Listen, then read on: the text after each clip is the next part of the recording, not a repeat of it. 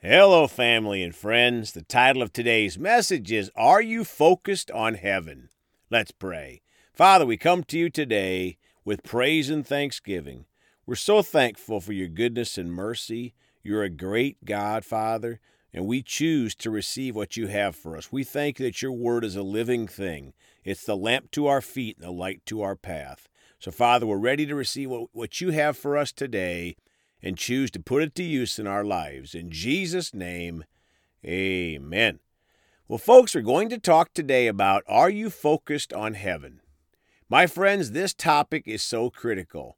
First, I want to review a few key points from yesterday and then talk about additional scriptures that show us which direction we are heading.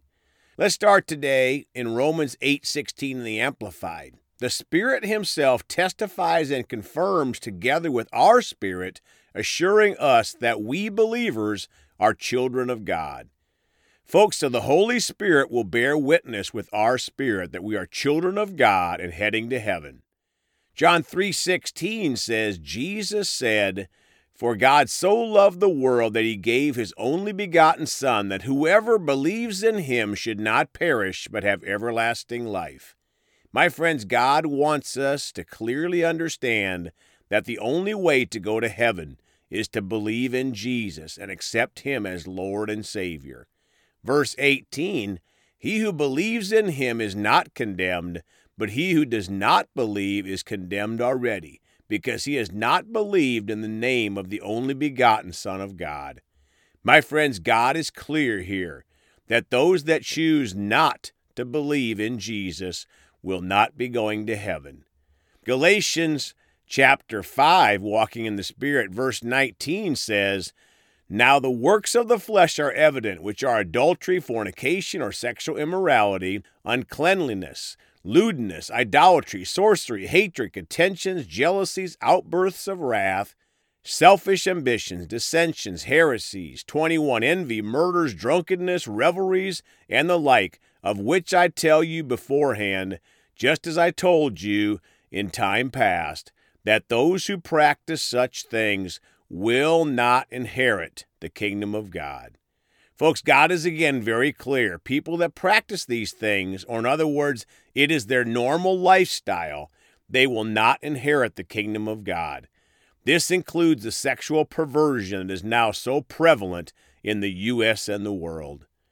Verse 24, And those who are Christ's have crucified the flesh with its passions and desires. Romans 6:6, the New King James.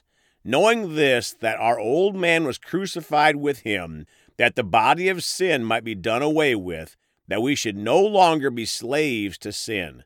My friends, our former body of sin should not prevail in our lives if we are born again.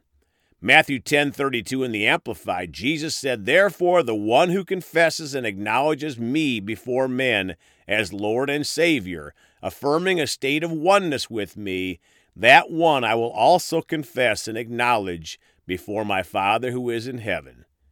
Folks, if we regularly confess Jesus to people, we know that Jesus will confess us to the Father in heaven.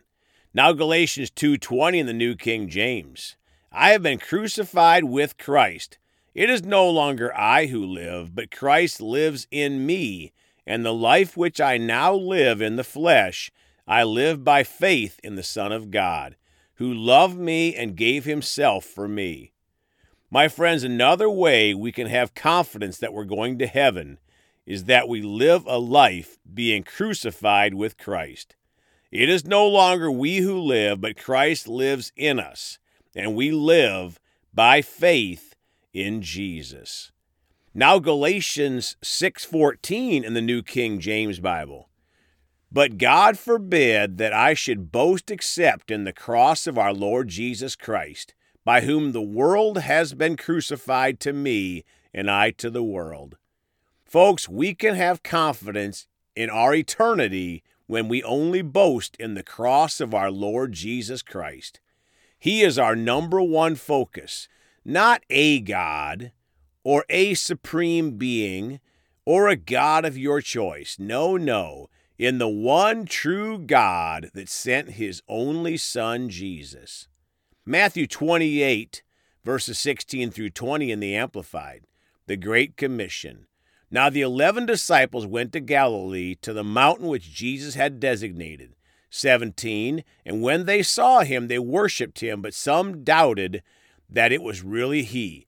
18, Jesus came up and said to them, all authority, all power of absolute rule in heaven and on earth has been given to me. My friends, Jesus has all power of absolute rule in earth and heaven. No one is going to heaven through another God. 19, go therefore and make disciples of all the nations. Help the people to learn of me, believe in me, and obey my words, baptizing them in the name of the Father, and of the Son, and of the Holy Spirit. Verse 20, teaching them to observe everything that I have commanded you, and lo, I am with you always, remaining with you perpetually, regardless of circumstance, and on every occasion, even to the end of the age. Folks, one sign that we're going to heaven is that we help to share the gospel to all the world and help make disciples, which includes helping people obey God's words, and that includes personally obeying his words. Matthew 4:17 through 20 in the New King James. From that time Jesus began to preach and to say, repent, for the kingdom of heaven is at hand. My friends, one of the things lost in the last days churches, for too many churches, is understanding that we must first repent. We can't follow Jesus unless we first recognize our sins and then repent of our sins. 18, and Jesus, walking by the Sea of Galilee, saw two brothers, Simon called Peter, and Andrew his brother, casting a net into the sea, for they were fishermen. 19, and he said to them, follow me, and I will make you fishers of men. Folks, another thing that gives us confidence for heaven is that we are following Jesus, the Word of God, not following our political party, not following the standard beliefs of the skin color that we happen to have, not the beliefs of our denomination. No, our number one priority is following Jesus, the Word of God, the Bible. Verse 20, they immediately left their nets and followed him. Now Romans 10, verses 9 and 10 in the Amplified Bible. Because if you acknowledge and confess with your mouth that Jesus is Lord, recognizing his power, authority, and majesty as God, and believe in your heart that God raised him from the dead, you will be saved. My friends, people want to make Christianity so complicated. This verse makes it pretty simple. Acknowledging and confessing with our mouth that Jesus is Lord and believing in our heart that God raised him from the dead. If we do that and continue in this faith, we have our ticket to heaven, praise God. Now verse 10, for with the heart a person believes in Christ as Savior, resulting in his justification, that is, being made righteous, being freed from the guilt of sin and made acceptable to God, and with the mouth he acknowledges and confesses his faith openly, resulting in and confirming his salvation. Folks, we should be declaring our faith in Jesus openly, not quietly, but openly to the world. A big part of our confidence in heaven is shown in our trying to reach the lost for Jesus. Let's pray. Father, we're so thankful that you sent Jesus. For anyone out there today, Father, that doesn't know Jesus as their personal Savior, I pray that tonight is the night, today is the day, Father, that they'll receive Jesus. They'll just confess him and give their heart to him. Father, we thank you for it. We give you honor and glory in the precious name of Jesus. Amen. Well, folks, you can contact us at 812-449-8147 or at celebratejesusministry@gmail.com. Please go talk to someone about Jesus today. We love you all. And remember, Jesus thought about you on the cross at Calvary.